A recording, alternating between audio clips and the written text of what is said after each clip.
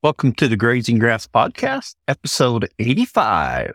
I'm not going to tell any two people the same thing because the context is different between two places. The context is going to be different. There's no silver bullet. You're listening to the Grazing Grass Podcast, helping grass farmers learn from grass farmers. And every episode features a grass farmer and their operation. I'm your host, Cal Hardage. You're growing more than grass. You're growing a healthier ecosystem to help your cattle thrive in their environment. You're growing your livelihood by increasing your carrying capacity and reducing your operating costs. You're growing stronger communities and a legacy to last generations. The grazing management decisions you make today impact everything from the soil beneath your feet to the community all around you. That's why the Noble Research Institute created their Essentials of Regenerative Grazing course to teach ranchers like you easy-to-follow techniques to quickly assess your forage production and infrastructure capacity in order to begin grazing more efficiently. Together, they can help you grow not only a healthier operation, but a legacy that lasts. Learn more on their website at noble.org/grazing. It's noble.org/grazing. Be sure and listen in the upcoming events for grazing courses coming near you. On today's show, we have Bob Kinford, and we talk about herd stink reboot, migratory grazing, some things he's done, as well as getting struck by lightning twice. It's an interesting conversation. I think you'll enjoy it. But before we talk to Bob, 10 seconds about my farm. And like last week, we're not talking about my farm. We're going to talk about the Grazing Grass community on Facebook. We just surpassed 700 members, which is amazing to me because we just started it a few months ago. I believe we got it online in August. So really appreciate the support there. And it is available for you to ask your questions and help each other out because that's why we're here. Let's help one another along this journey. But I do have a favor to request. We have started getting some requests to join the community from bots or scam accounts. You know, they make an account. They don't have much there. They do just a little bit. And in an effort to cut down on those accounts getting into our group and causing problems, we have a few questions for you to answer to join the group. In the past, if you didn't answer them, no big deal. I let you in. However, I'm being very cautious because we've seen that increase in those spam accounts or scam accounts, however you want to call them. So I want you to come join. I want you in the Grazing Grass community. I want it to be somewhere where we can help each other. If you have not joined, go there and join, but answer the questions. 2 questions. Do you follow the rules and what motivates you to join the community? The answers are always great, but just answer them. Because right now we are not approving anyone who didn't answer them. Just as a safeguard to try and keep those scam accounts out. I apologize for the inconvenience, but thank you for understanding. And if you're not part of the Grazing Grass community and you're on Facebook, do a search for the Grazing Grass community and join us. Let's talk to Bob. Bob, we're excited to have you on today. To get started, just tell us a little bit about yourself and we'll go from there. This was back in the days where they had cattle trains. And my dad and I were fishing next to the railroad track, and a cattle train went by, and that was the best thing I had ever smelled in my life. Oh, yes. And to this day, a cattle truck full of sweaty cattle is one of my favorite smells. And I had an uncle that he ran a diversified farm. I always wanted to be with the cattle. It was anytime I was around cows. I mean, I was trying to feed a cow through the fence when I was 5 years old, and she actually came up, and my parents said I started having a conversation with the cow. And then we live right above one little ranch, and we're surrounded by small places. And as a kid, I was going around to all those places and helping on all those places. And by the time I was 8 years old, I knew two things. I knew that I was going to spend my life with livestock, and I was going to write a book. So it's like, what are you going to do when you grow? What would you have done if you did what you wanted to when you were a kid? Well, I've done it. It's like, I'm not going to grow up. I mean, that's just, it's just a part of me. I can't, I get away from it and I am miserable. But in helping on those places, you know, I noticed on how cattle scattered out like marbles when sheep and goats would graze together. And that got an interest, and every bit of my stockmanship is ever since then has always had that in mind. That's been a question that's just constantly nagged at me. And that answer I got as a kid, well, that's just what they do when they don't get treated right. Because if you look anymore, if you drive around where they've got sheep and goats, and a lot of those places anymore, the sheep and goats are scattered out just like their cattle. And the difference is people have gone to handling sheep and goats just like they do their cows. And so they've got these stresses that are built into there that we don't look at as a stress because we do everything the easy way. And, look here, they're coming in for this bag of cake. They're not stressed. They're coming into the feed truck. They're not stressed. But you drive around, and I bet if you drive around in your country right now with a cake feeder on the back, and all you got to do is drive down the road and stop, every cow on both sides come running up to you. Oh, I bet that would be the case. Yes. That is, and the thing is, that is stress. Yes. You know, because they'll do it in the middle of the summer. I mean, I go to Kansas quite a bit, and in the middle of, you know, they've got grass, and they're leaving the grass to come running up to the feed truck. Yeah. And that's a stress deal. And that, all those cattle that are doing that, that's causing more people to lose money that they don't even know that they're losing. I started having clients go and not let their cows know they're feeding them. Oh, yes. And it's like on calves, you're weaning calves and you get them out of the pen. Well, I'll say feed them down at the other end of the pasture. Go out and lay out your line in 3 or 4 or 5 lines where those cattle can hit it spread out. Then go jump on your horse and you bump them over towards that cattle, or over towards that feed. And once you can see that those cattle are close enough to hitting that, you don't have to worry about it. You can just walk off and leave. By the second or third day, you can have 300-400 head of steers out there, and you can be on the back and tell when the front end hits that feed, because it's like an electric shock goes right down that whole bunch of animals. They pick up, and they're not, you know, when you drive out there with a feed truck and they've got purpose when they're going, and they might be going up there, but it's kind of a negative energy, and they're button heads, and they're fighting to see who gets to that feed truck first. Yeah. And you got those cows that are just sitting there just grabbing at that cake while it's coming out of the bin. Then you got all your thinner cows on their back going, oh, well, right, maybe we'll get something. But this way here, it's like, oh, there's feed. And everybody is running and bucking and playing all the way up. And that's, most of these places that are doing this now are getting a half a pound a day more gain. Oh, wow. And that's from spreading that feed out so they have plenty of room to eat. And what's reducing that stress? Okay, I'll put it to you this way. You look like you might like to eat. I do like to eat. Do you like a beer once in a while? Occasionally I do. Okay, well, I'll tell you what, we're going to go. I've got a party set up. All the prime rib and lobster that you can eat, plus any side dish you can imagine, and any type of beer you want. Sounds like a good deal, right? Thus far it does, but I think there's a catch coming. Yeah, there's a catch to it. I'm going to have all the linemen and linebackers from the NFL at that same party, and they're under instructions to not be nice to you. Yeah. And it's not going to take you long before you'll look over across the street, see that McDonald's, and decide you'd rather go have a Big Mac than a prime rib. No, you're exactly right. Yeah. Yeah, and it's the same.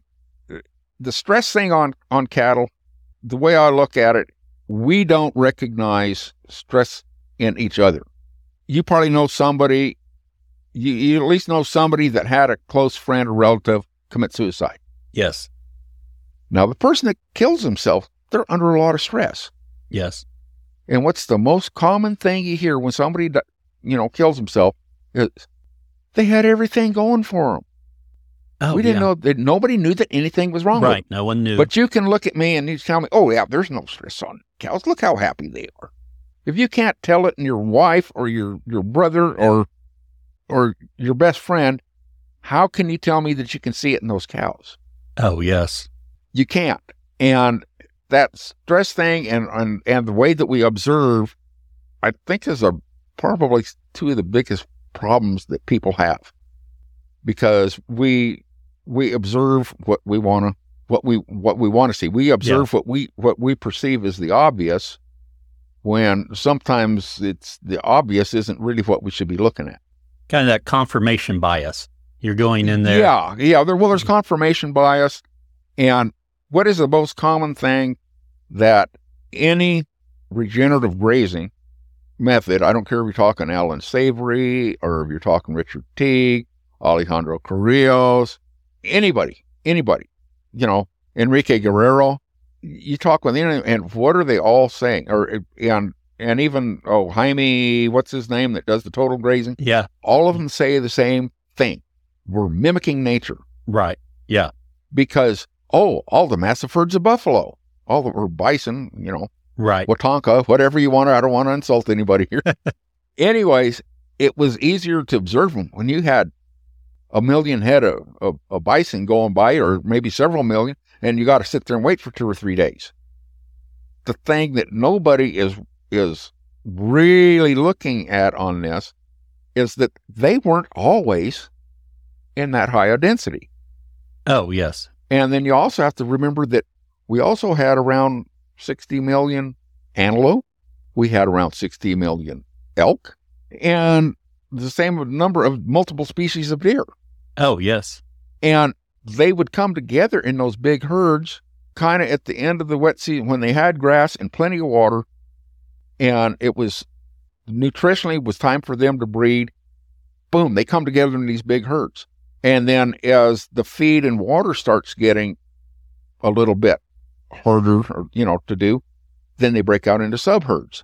And the predators really have nothing to do with it. The predators are there, and they're working the back end of that herd, but they're not really driving it. They're back there picking off the weak ones. And when those herds break up, all of these animals, you don't see bull elk in with the cow elk other than breeding season. You don't see, the bison are the same way. Horses are the same way. But I mean, that's just animal nature, what they do. And I think if they could get a research program going, which I think would be cooler than heck, to go to some of these big herds in Africa, I think that if they took these subherds and they did the collar testing on them and DNA, make sure they're all related, and then do the same thing to the predators around them. And I think that there's actually a pretty strong relationship going between those predators and that herd of animals, to where when it's time, when they get into that big herd, those predators follow that herd. And then when they come out, my bet is that it's the same set of predators following the same set of animals back out. I mean, that's just a gut feeling that I've got. But all those herds are all related females. And that's something that we do, that I think that we make a mistake with the registered outfits. They kind of do it, but we bring them together and then we go, okay, we're setting all the bull calves out this way and all the heifer calves out this way. And they've actually got pretty strong relationships, stronger between some cows than others. But I've sat there and watched where you get done weaning say that you wean the bulls first, and then, you wean those heifers, and you take the cows out and you turn them out with the other ones, and you have cows that just sit there and they will just lick and groom on each other for hours. And they will spend days, just dang near touching each other. They're so close for days. So if we're interrupting that, what are we doing to the animal performance? So what do we do instead of that? Run them in one herd, but you've also got to let that density change as it needs to change. Yeah, when you're first starting out, like down here, if you can feed them on an area to build your fertility, fine. It's hard to make a profit doing that. And that's one of the things that just that just really kind of twists me off on this government program. Oh, we're going to help the regenerative grazing deal. We're going to help you build water lines and fences. And okay, water you need. Fences is the last thing you need. You do not need to fence cattle in on their feed. In fact, you would, if I'd like to see somebody like Enrique Guerrero, and he's actually been to one of my schools, and Alejandro Carrillos has had me down to his place, and that's where he's sending those cattle up the draw. Yes. That's the stuff that he learned from me, because he wanted to know how to graze that. So, oh, yeah. Yeah. But anyways, if you would take, instead of putting that feed in there, and it's right next, these cows are looking at that. They're seeing it. Boy, they want to get over that feed. So they're getting all stressed up. And Enrique's getting around 3 pounds a day in gain, but I think he could increase that if, instead of putting them in the fences, he'd feed them, because that country is big enough and has enough terrain in it that he could feed them in one spot for a day, and have a guy that all he's going to do is pick that up, send them over there to where that feed's at. And then instead of one line, have it where they can spread out there and go in there nice and calmly and set down. And actually he could feed. I know a lot of people that feed for 2 days in the winter, and then, they put out 2 days worth of feed and today, and move the cows tomorrow, and then they put out 2 more days of feed. Then they take a day off, and they can reduce their workload, and the cattle are calmer. So if they could set out that feed, and then a guy go over there and pick it up, and then portable fencing isn't that big of an expense. It's the labor behind it. Right. Yeah. So if you can take away that labor, you got to feed anyways. So you're dispersing your feed on a little bit different, because rather than putting it out solid like they do, you'd be putting it out about 2 cow widths apart. You're not getting quite as much organic matter in the ground, but you're going to get better gains with less feed while still helping the soil. Now, one thing you mentioned there about in one area then going to another area, you're talking about larger acreage. So someone working with smaller acreage, how do they implement something? As long as you do the stockmanship, that's going to help right there, because you're reducing that stress. And actually, I think it'll help you out health-wise. Oh, yeah. You don't have the stress off that, and it's like, I'm 69 years old, and I'm not on any medications. I had that deal with my gallbladder last summer, but the doctors told me, they said, we've never seen anybody your age so healthy. And it's like, I chew Copenhagen. I smoked up until about 8 years ago. I have not led a healthy life. Oh, yeah. But the thing is that even though I do get a lot of stresses and stuff on my life at times, I've spent most of my time out in cattle, directly involved with it, where my stress levels are down. Oh, yeah. And then I'm not munching on donuts all the time, stuff like that. If I take a snack, it's going to be some jerky or dried fruit or something like that. And I eat more meat than anything. So, it really had them confused. So yeah. They kept sending the nutritionist in talking to me, and don't think he's telling you the truth. Something's got to be wrong here. Well, no, actually, it was pretty interesting, because, I pointed out to him that canola oil is rapeseed, and they had to really go through a lot of genetic, GMO process, and then another high heat process in order to get it approved by the FDA as being safe, but it's not really, it still has the same toxins in it, just not as much. Oh, yeah. And I said, I told him, I said, you sent me some yogurt this morning to eat. And I said, did you know it had more canola oil in it than it had yogurt? But that's all, that whole deal with the grazing, there's a direct relationship, not just to heavy density all the time, but in fluctuating, because in reality, when a big herd of bison would go through and they'd eat, well, then they go, oh, you got to let it rest for a year and a half. You got to let it rest.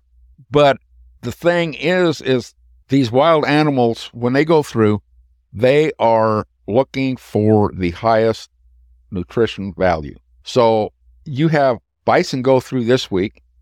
2 or 3 weeks from now, you got a bunch of antelope going through at a different angle.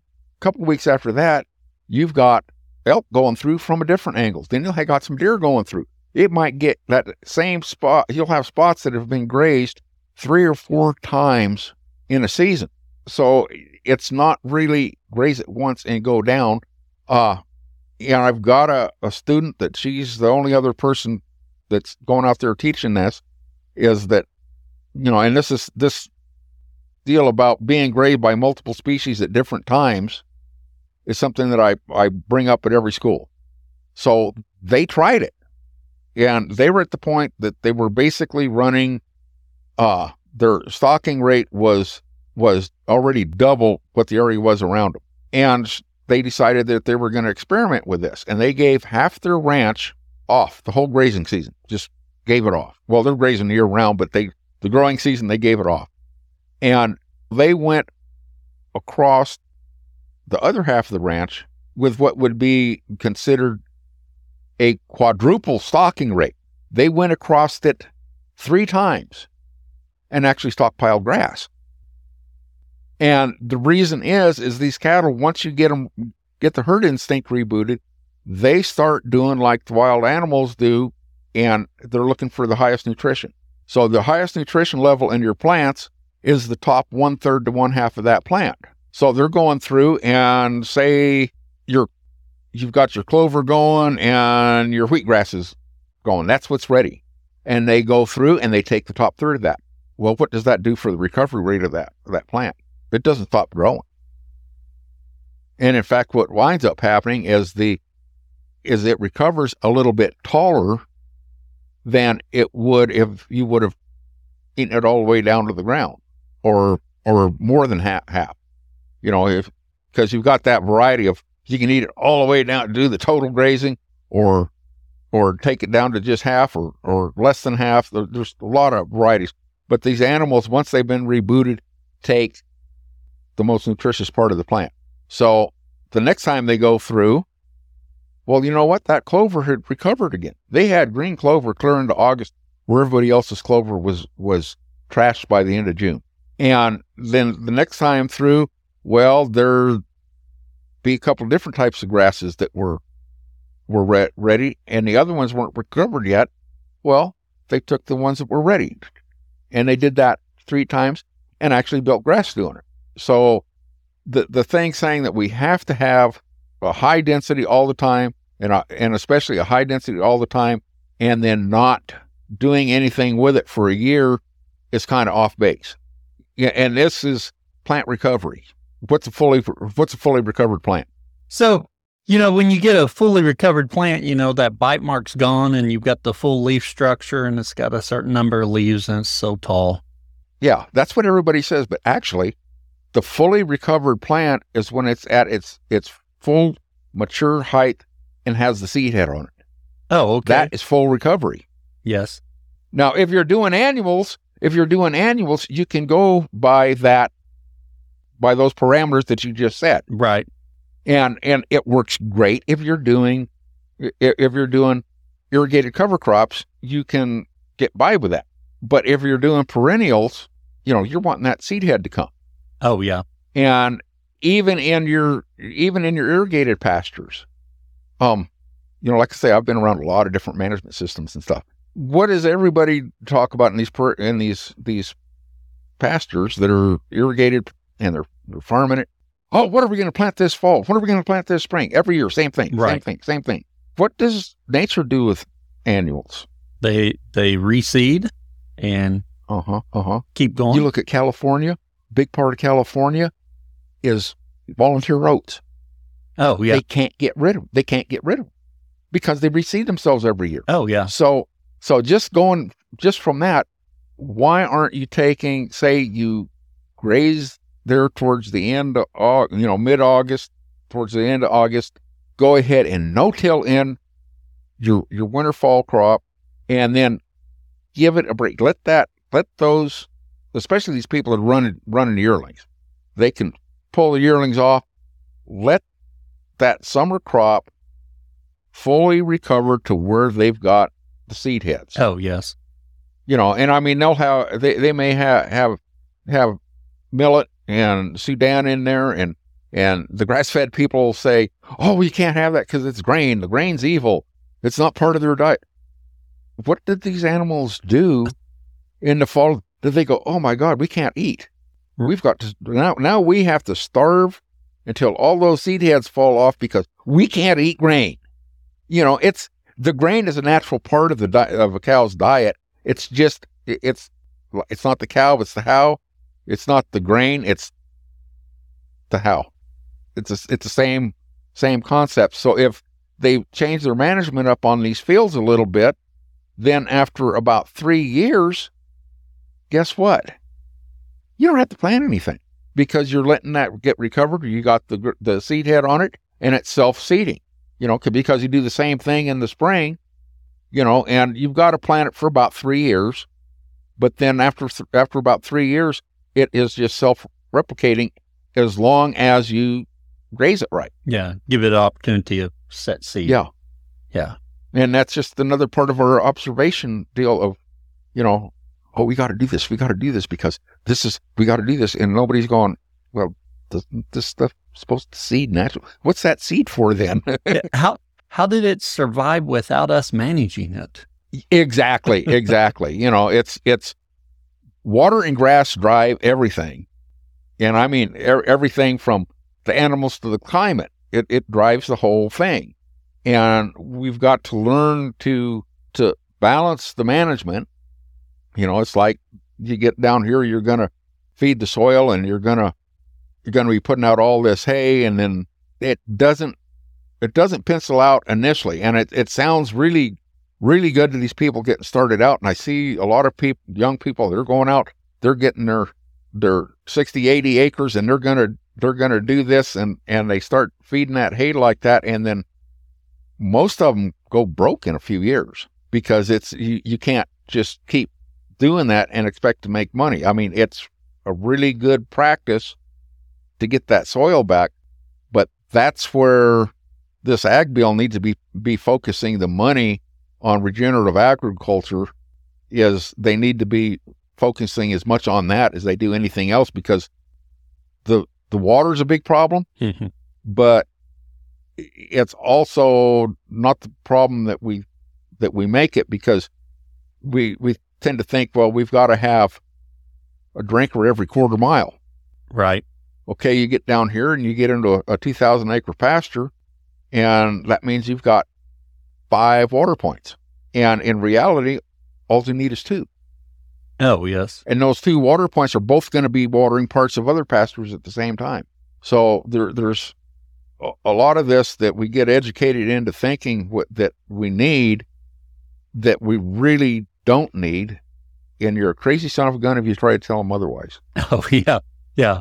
Well, anytime someone comes with us with ideas that aren't exactly the same or where we are, and they cause us to question our thinking, sometimes our reaction is not to question our thinking, but to push back and say, no, you don't have it right. But, I think Alan Williams said, we need to question everything. Well, one thing that you said earlier was they need that herd instinct rebooted. So how do you do that? That is really a good question, because everybody gets it confused. And I have done interviews and had people write articles on it, and everybody takes it that I'm training the cows. I'm not training the cows. I just go out there and go, hey, how you doing? And I approach them in ways which, rather than approaching them like we do, we always approach them as a predator. Oh, yeah.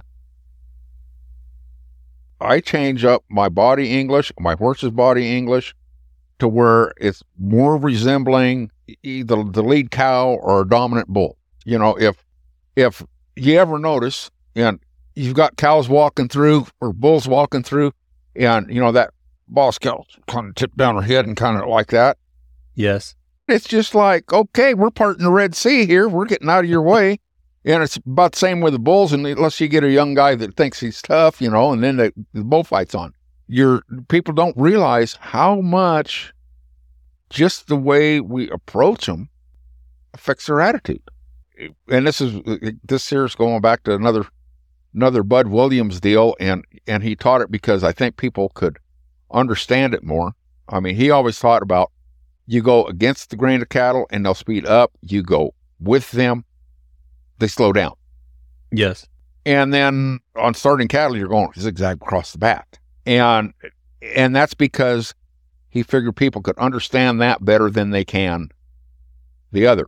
Now, what's interesting about this is how come people don't, to me, how come they don't go up and down that side more? You get some guys do, but the majority of people don't.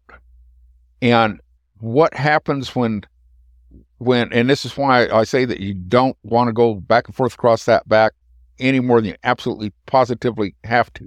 Because what happens if somebody starts going like this in back of you? I turned around you can feel that. At them. Yeah. You're going to turn around and look at them. And so if you've got a bunch of cattle going and they're pairs, right? And they're paired up and you start going like this, well, the mother cow goes up and maybe slides in front of another one. What do you want? Oh, yeah. And all of a sudden you've got a bunch of calves on the back. Oh, these stupid calves, they won't go with their mother. Well, if you approach them from the front where they can see you, they watch their mother walks off and they can see that they're looking at you and they can see their mother where they just catch up to their mom. That simplifies a lot of stuff right there. But you've got a lot of different things that are going on here, because one of the things that Bud didn't really get across well is that, okay, yeah, they slow down when you're going in the same direction, but there's different zones of that. You can be out here and it does nothing. You can be in here, they'll slow down. You get in a little bit too close and they speed up. It's if they actually slowed down when you're going the same direction, these team ropers would not have any fun at all. Yeah, right. Yeah. And then the other thing, and I hear this statement a lot, and it is probably the biggest pet peeve I have. You got to get the rye. You got to get the rye. You got to get up there till you can get the rye. As long as you are not directly in back of them, you have the rye. They know you're there. Oh, yeah. So if they know you're there, you have the rye. If they're not doing what you want them to do, it's because you're in the wrong position. And surprisingly enough, these people that say this, they're still keeping that same distance. Move in a little bit closer or change the attitude of your cow. You can be going along parallel, and if you start coming up in back of a cow, like say you're working in a feedlot or you're sorting cattle, and a cow keeps trying to race around you, right? Well, when you start putting pressure on their head, their natural instinct, this is something Bud talked about a lot too, is to go around you. So if the gate's over here and you're putting pressure on them here, their instinct is go here, and you're cussing that cow out because it isn't looking for that gate. Well, if you take and you can be same distance, go in the same direction, but have your horse traveling like this, you know what happens? Oh, he's taking away that possibility to go around him. Let's look. Oh, there's the gate. Yeah. And they'll go out it. And you can do that over and over and over. And some people just can't see it. Then the other thing is when you're going against the cattle. Now, if I'm sitting there and I'm looking straight forward and your horse is looking straight forward, where's your focus? In front of you. Right. Is it on the cows? If they're not in front of you, that it isn't. So if you take your cow and you're going against these cows now, and you've got your horse kind of, or you're walking and you got your body turned, or your horse just having their neck turned, and they're kind of doing a little bit of a half pass at them, where's that horse's focus? So if I'm staring at you as I'm going by, you can feel that more. Oh, you can play, go to Walmart and go walking up and down the aisles and find somebody and just kind of tip your shoulder at them like that a little bit when you're going by. And they will unconsciously speed up. Oh, yeah. You know, you can play with this on people. Oh, yeah. It works on everything. Yeah. But you've got to remember that focus. Ray Hunt and the Dorrance brothers and Buck Brannaman, all these guys that talk about balance, timing, and feel. But one of the most important things on that is focus. And Tom kind of talks about it because he talks about focusing on where you're wanting to go. Well, the same thing goes over to the cattle. You've got to have your focus on them. Oh, yes. And as such, when you're going down and people say, well, you're going to blow them out the back trying to start them that way. Well, the thing is you're going down and you've got your cattle looking at them, or your horse looking at your cattle as you're going by, and you're reading those animals 50 head down. And you can tell when one is getting ready to want to break out because head comes up and it starts looking around and it starts getting agitated. All you have to do is straighten that horse out and take your focus off of the cows just for a second. If you have to look away a little bit, but then as you get up close enough to it, put that focus back on, and you'll have a little bit slower motion on those others, but all of a sudden that cow that was getting ready to break by, boy, it will bust a butt trying to get by you to where in the direction it's supposed to be going. And what winds up happening when you do that, when you are doing this, and say you've got a bunch of cows that are, you're moving along and you're walking, everything's going good, and you look back, oh shit, there's 3 head that they stopped to eat. Well, you start trotting back there and they will pick up and they'll put a kink in their tail.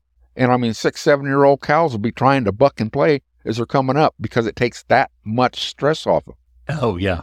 So what you're doing is you're changing your handling methods to pull the stress off them. And then when you place them on a where you want them to graze, you don't want them to stay in one place. You want them to graze. And then, so actually you're not doing the daily moves. You're doing a constant, gentle move through the pasture that it is totally dependent on the quality and density of your forage. If you get down here and you got a blade of grass that's 100 yards apart, and those cattle, they've got to spread out to go through that area. Right. But then the same cows, all of a sudden you come to an area where you've got nice green lush grass or a lot of browse, they will come in and actually graze together so tight that they're touching each other. So what you're doing is you're taking the stress off, and once you take that stress off, they want to be together. Then they also start looking for the highest nutrition in the plants, which means they're biting the grass different, and they literally start looking for other sources of nutrition. I got into it on Facebook with this guy on rec. I tell you what, he was saying, I don't want to hear about this rebooting the cow herd. Cows will not eat ragweed. I'll give you $1,000 a head to come down here and you can even bring your own cows. That if they'll eat this ragweed, I'll give you $1,000 for every cow that eats it. I come this close, saying, okay, I'll go down. I'll work with your cows for 3 days, and on the 3rd day they'll be eating the ragweed. Oh yeah, I would have owned half his cow herd. Yeah, but it's basically you're taking the stress off, and to take that stress off, you have to go on what I call cow time. You start out first thing, the first morning you go out and you just throw the cattle together, just suggesting it, and boy, it's like watching paint dry, because I got to go out and I'll explain something, and then I'll make an approach out there, kind of give them the idea of what's going on, and then I'll take you and we'll go out and you follow me, and then I do that, and you do that 10 times, and then every time you do it, you don't keep the motion going, you just do it, and then the motion dies, you got to start it again. So everybody keeps, you just got this little conveyor belt going, and then you send them out, and then I've got radios now where I can, if something starts blowing up, I can send them the other way and straighten them out. Or if they get into a wreck, it's funny because people go, well, we'll have something mess up and think, oh boy, it's going to take all day to get this straightened out. And I'll go out and I'll make 2 or 3 passes, and there they are going the right direction. Yeah. So, but it takes that being explained to, kind of getting walked through it and watching it repetitively for you to get it, because it's always a constant state of flux. And it's like I tell people, I can't teach you anything. All I can do is give you the concepts. Now, if we're on on your set of cows on this school, your set of cows will usually be there. If we're doing it on the yearlings, they're going to be there after 5 days. But even though those cows aren't quite there, you've got the tools that you can go ahead and continue through it. Everybody else is going to go home figure. And some people, I had a kid do a 2-day clinic with me, and he went home and put his cows together. He grasped it that fast. But there again, that's that deal with the talent and having that connection with the cows and the horses and the whole thing is what allowed him to do that. But in the end, you're doing it all on cow time, because once you get them turned around and they're going into water, and that first day there might be an hour difference between the front end getting in and the back end going into water because you're not forcing it. Well, then you sit there and until at least half of that herd is ready to go graze, you don't let them go anyplace. Then you use the same stockmanship to take them to feed. And sometimes, depending on the place, you might have good feed 100 yards off water. You just slip them up, and if they're sitting in there, if they're grazing instead of walking, you walk off and you leave. You're not sitting there forcing them. And this is the thing that everybody who has tried to do this on their own, you got to have the control. You got to have the control. There is no control. Life is chaos. There is no control. Yeah. You go with the flow of the chaos, or you just screw up. So they're going out there. There's an outfit in Idaho that I was wanting to go up there because they've got a really cool program going on, and they're getting better at it. But every day, 8 o'clock, we go to water. Every day, 10 o'clock, we go out to graze. So they're making those cows work on their schedule, when in reality, those cows will graze for about 4 hours, and then they'll kick back and they ruminate for 3 or 4 hours. Yeah. So we're setting this on our schedule, not theirs. And once you get it onto their schedule and you've got that stockmanship going for they understand it, third day, and I mean, this is consistent. I don't care if I go to Mexico or Kansas or Australia, no matter where I go, on the third day, there's something that clicks in on these animals where they start eating things that they had been avoiding, including ragweed. Oh, yeah. Yeah. Including ragweed.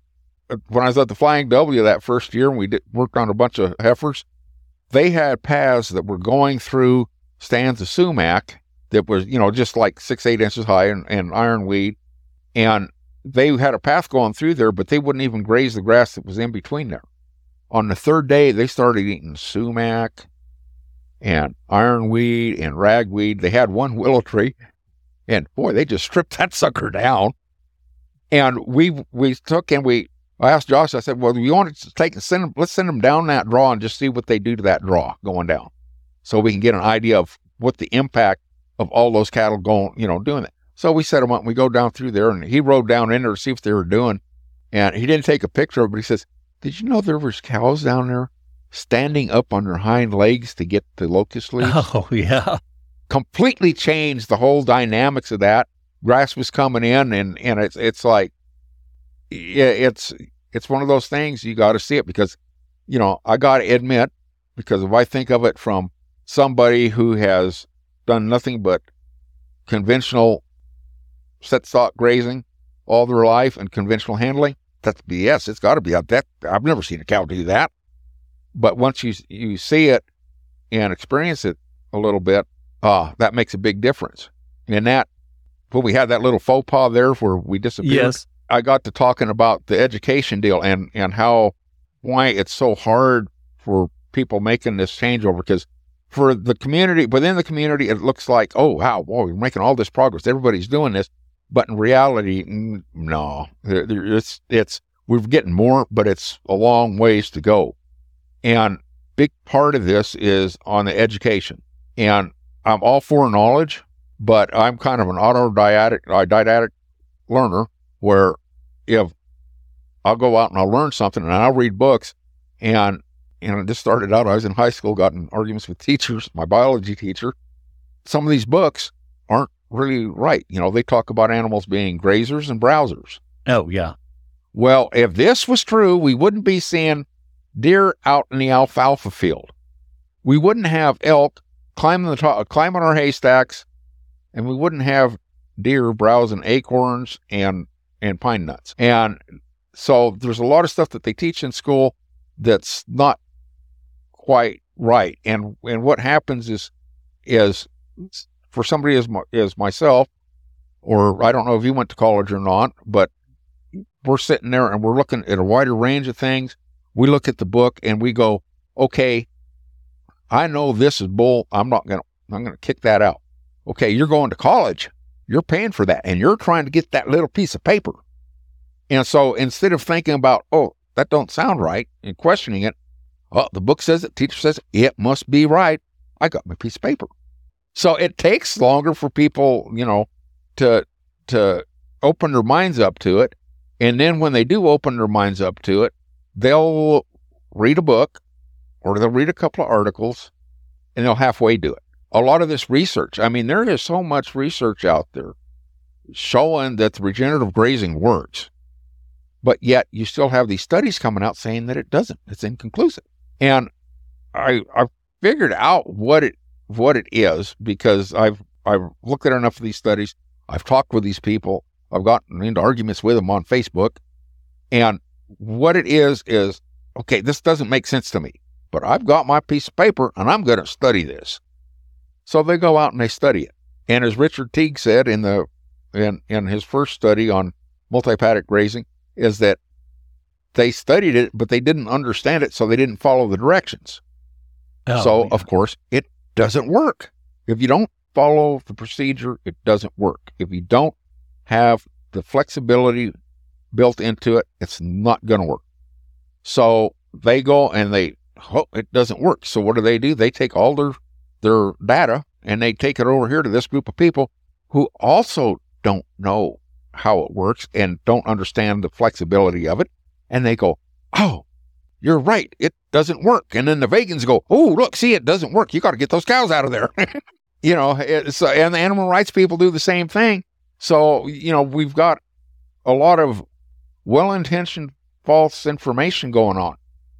And that's like, I don't know how you combat that, especially in today's age when you're doing this with AI and I don't even exist. Oh, yeah. Yeah. We talked about that migratory grazing and how you're out there and you're nudging them in the right way. You're relieving some stress there. But when we think about someone who's got smaller acreage and just a few cows. Well, just that change in stockmanship alone. Yes. Is going to make a big difference in the attitude of your animals. And the other thing that these people need to realize is that we're training these animals to be stressed. If we don't even realize it. Oh, yeah. One of the things, you get onto ranches, and every spring, the calves take a few weeks of being messed with before they start going with their mothers. And everybody cusses the dumb calves, and it's like, well, and this goes right back to what we were talking about earlier, the way you feed. Yes. They put out a bed ground over here, and then they feed over here. So every day, that cow, from the day that calf's born, the cow walks off and is gone for a couple hours, and the calf doesn't think anything about it. That's the way it is. So you go to move the cows. Why would that calf ever think it needs to go with his mother? Yeah. Right, yeah. So when what we're doing with all of this fences and time moves, the bat latches and that, we're training them. We got to go now, even if we have plenty of feed. When I went to Alejandro's, the big problem, he kind of thought that maybe that this was full of a bunch of bull, but he's pretty open-minded about stuff. And he had a big problem he had these 200-acre pastures, and he had his cows in there. He's doing daily moves. Well, he'd get out there and the cows would run off and they'd leave the calves behind. And even at that point, his bottoms had enough grass built up that a newborn calf could not walk through that until it was 2 or 3 days old. Oh, yes. It was just impossible. There's too much grass. Oh, yeah. But those cows were so stressed, even though the grass was that thick, because they were so used to getting moved every morning, that we were down there at 6 o'clock and coming up top of this hill, and you could hear these cows bellowing and moving. They were stressed. And I said, well, what the heck? We're going to push them back up. We're going to teach them a lesson. We push them back up. got them paired up, and went to turn around and go, and it literally turned into a stinking stampede. Some of them even made new gates. Oh, yeah. But, because when we do this, we're going out, we're hitting it twice a day. Down there, it was hot enough that they, and they knew the schedule of the cattle about, how long they'd be on coming off of water. So we'd go to the house and we'd have lunch and sit there, and some people take naps, and then, like Fernando Falomir, who'd be another good guest for you. He's the grazing consultant for Understanding Ag. Him and I'd sit there and discuss stuff. Then we'd go back out about the time they'd be coming off of water. And every time we'd go out, they'd be easier to handle. They would be a lot more responsive. They'd be closer together. And then we go out on that fifth morning, and we go up on this hill where you could see 3/4 of the pasture. There's a little around this point of that hill, we're looking down there and we can't see any cows. And Alejandro's going, well, where's the cows? Where's the cows? And I said, well, they'll probably be over. So we go over here. Sure enough, there they were, 50 cows on about an acre. Oh, yes. And there was a calf. When we're looking down there was a calf sitting down there that had just been born and just barely getting up to nurse. So we walked on around. We kind of looked at the cow herd. And I told Alejandro and the other guys, I said, well, I'll take your foreman down here and we'll start these cattle up.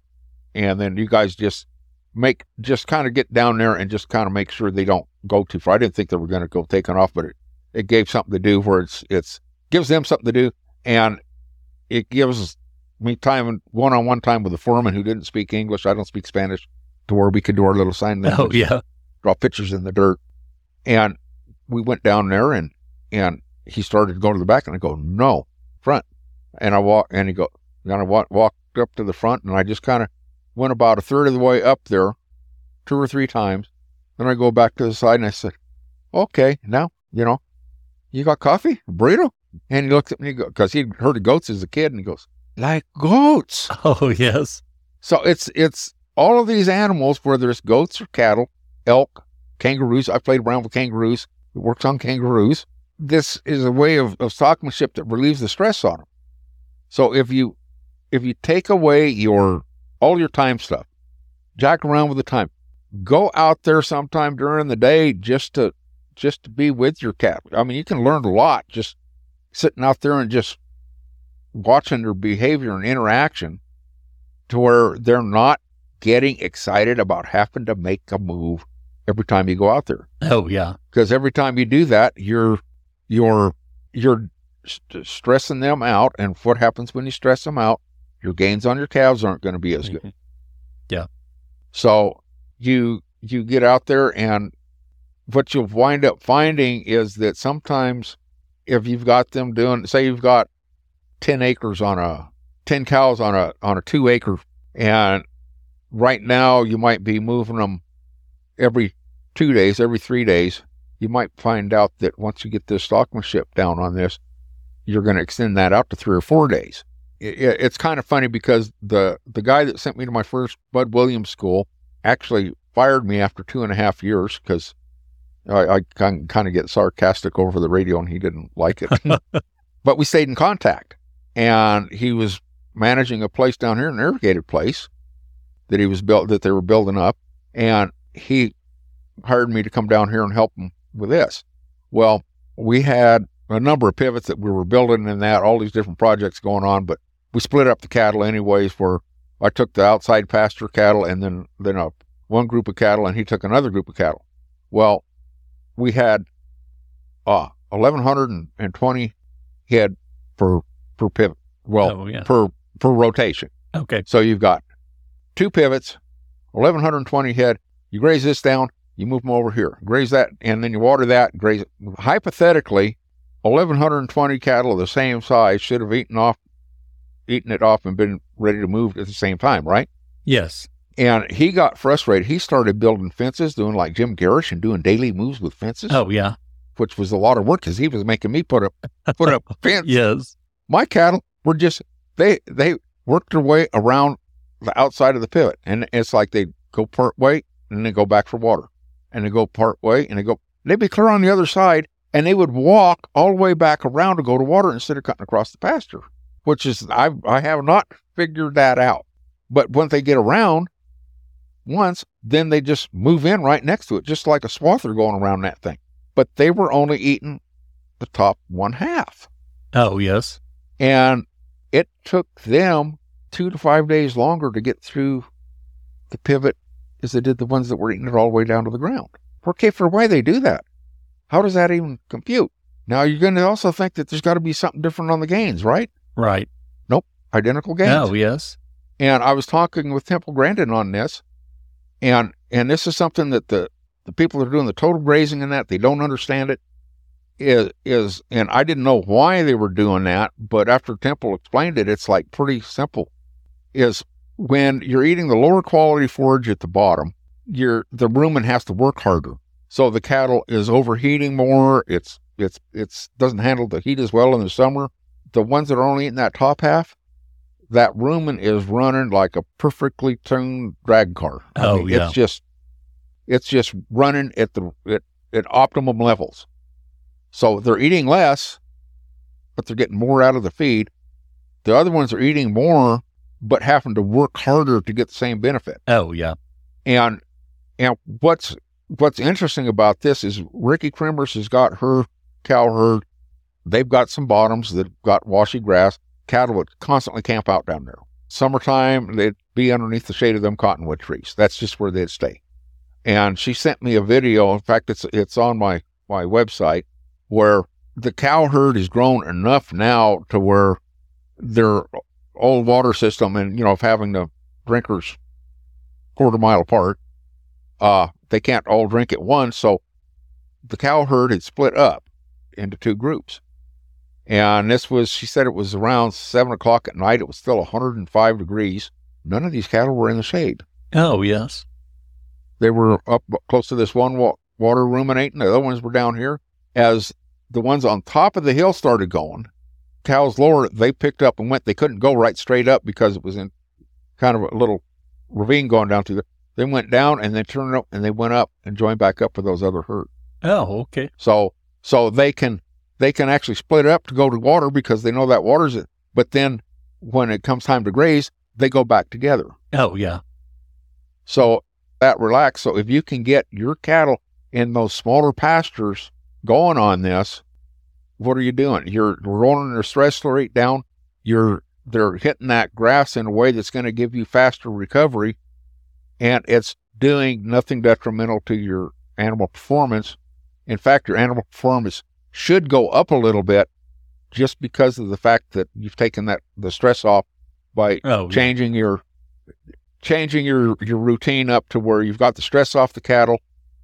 The cattle don't automatically think they're going to have to move when you show up, and there's no timing to it to get the Pavlov's dog response. Oh, yeah.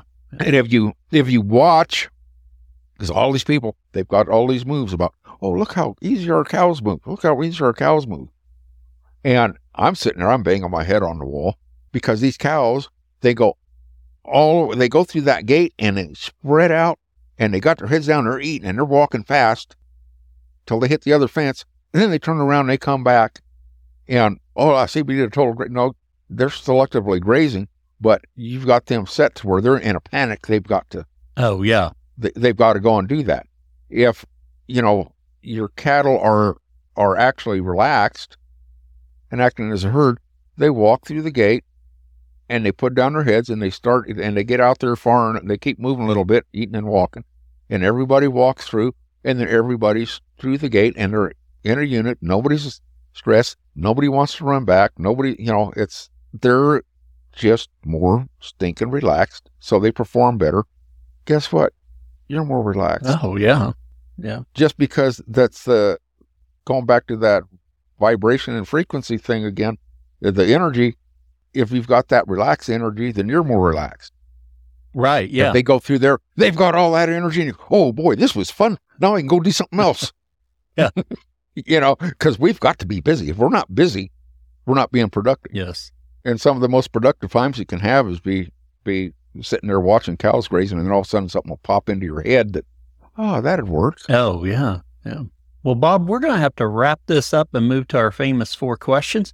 Same 4 questions we ask of all of our guests. Our very first question is, what's your favorite grazing grass related book or resource? I don't have one because there's good things in all of them, and then there's things in almost all of them that I have a tendency to disagree with. So I don't have a favorite. I'm trying to write one myself right now, and it's like I argue with myself that it's not clear enough. So, and you're absolutely right there. When we read any book, it's a snapshot in time of that person's thinking, and I'm sure it evolves for them. And then we're looking at it with our experience and our knowledge as well. So, yeah. Yeah, and it constantly expands and changes, and something you do today, you may get into a similar situation a year from now, and there'll be something that you'll learn in there, and you go, oh yeah, maybe if I try, and then all of a sudden you're getting another rabbit hole to go down. Well, our second question: what is your favorite tool for the farm? My horse. You can move cattle with a four-wheeler. You can move cattle with a side-by-side or a helicopter, but you're creating so much stress, it's unbelievable. I have a good friend I worked with in Montana that's an Australian, and he drove 8 hours to visit me at a school, my first school I did in Australia, and we're having this talk on stress and about how the machinery, and he goes, yeah, Bob, and he was a helicopter pilot. He goes, you'd be amazed at just how fast you can settle down a mob of cattle with a helicopter and a couple good guys on bikes. And I go, yeah. They're just like those Jews when they were surrounded with barbed wire and machine guns. Boy, they just settled right down. They didn't have no stress on them at all. But that's the same sort of relationship. Just because they appear calm doesn't mean that their heart isn't going bum, bum, bum, bum, bum, bum, bum. I have a drone I put up sometimes. I thought, this will be neat. I can fly it out there and look at the cows. It stresses my cows out like crazy whenever I put that drone up. They do not like it. I've actually, when I did my cattle handling video, I used the drone, and they didn't mind it that much.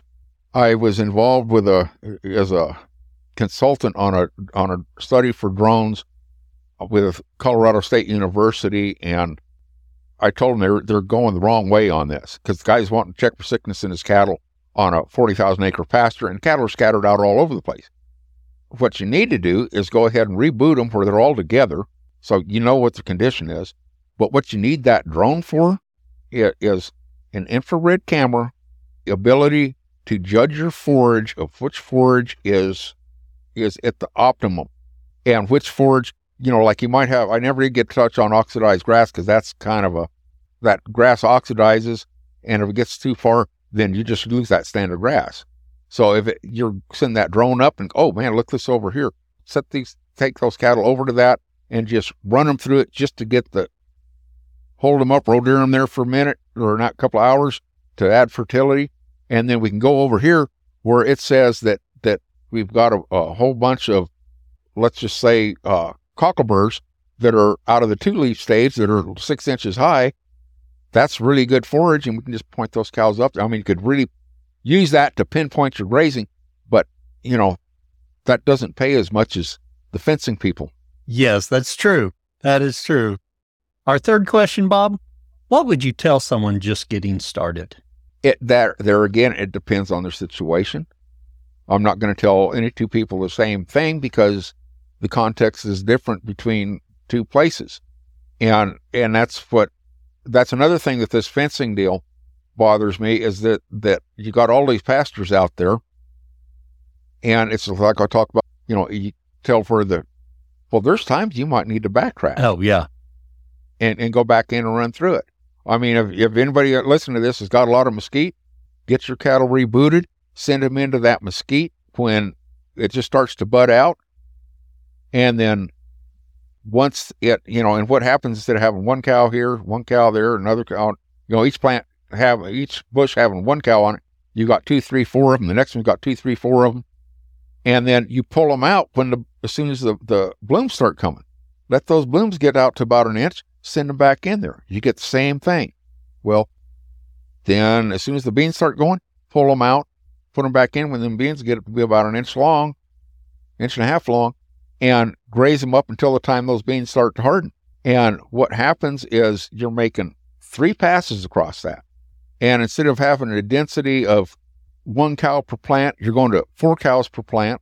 So you're quadrupling your density and doing that 3 times. So basically you've added 12 times the density going through that.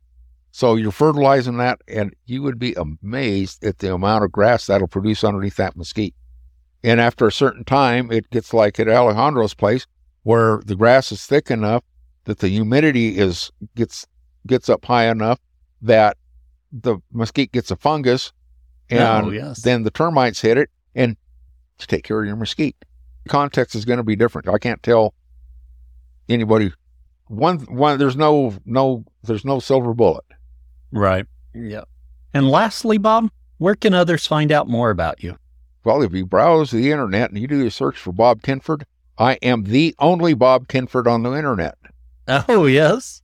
But I've got my website at migratorygrazing.com. And I'm on Facebook, Twitter, Twitter, I don't do much on Twitter. I haven't really figured that out. And I do some stuff on LinkedIn. Oh, very good. Well, Bob, we appreciate you coming on and sharing with us today. You're listening to the Grazing Grass Podcast, helping grass farmers learn from grass farmers. And every episode features a grass farmer and their operation.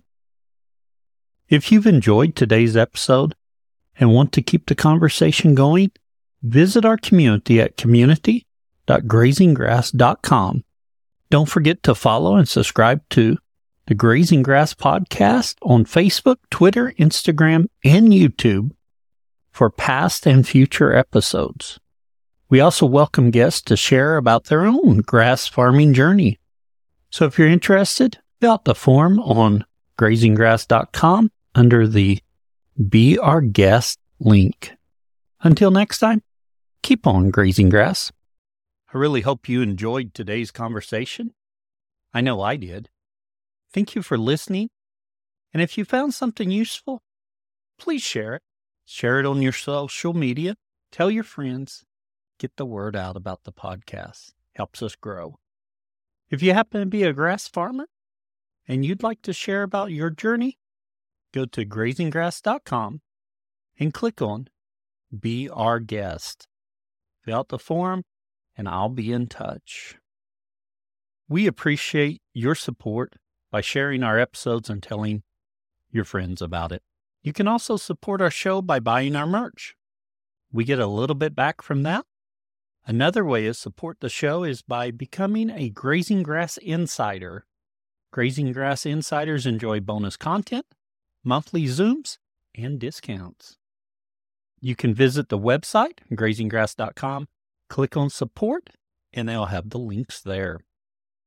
Also, if you haven't left us a review, please do. It really helps us as people are searching for podcasts. And I was just checking them, and we do not have very many reviews for 2024. So if you haven't left us a review, please do. Until next time, keep on grazing grass.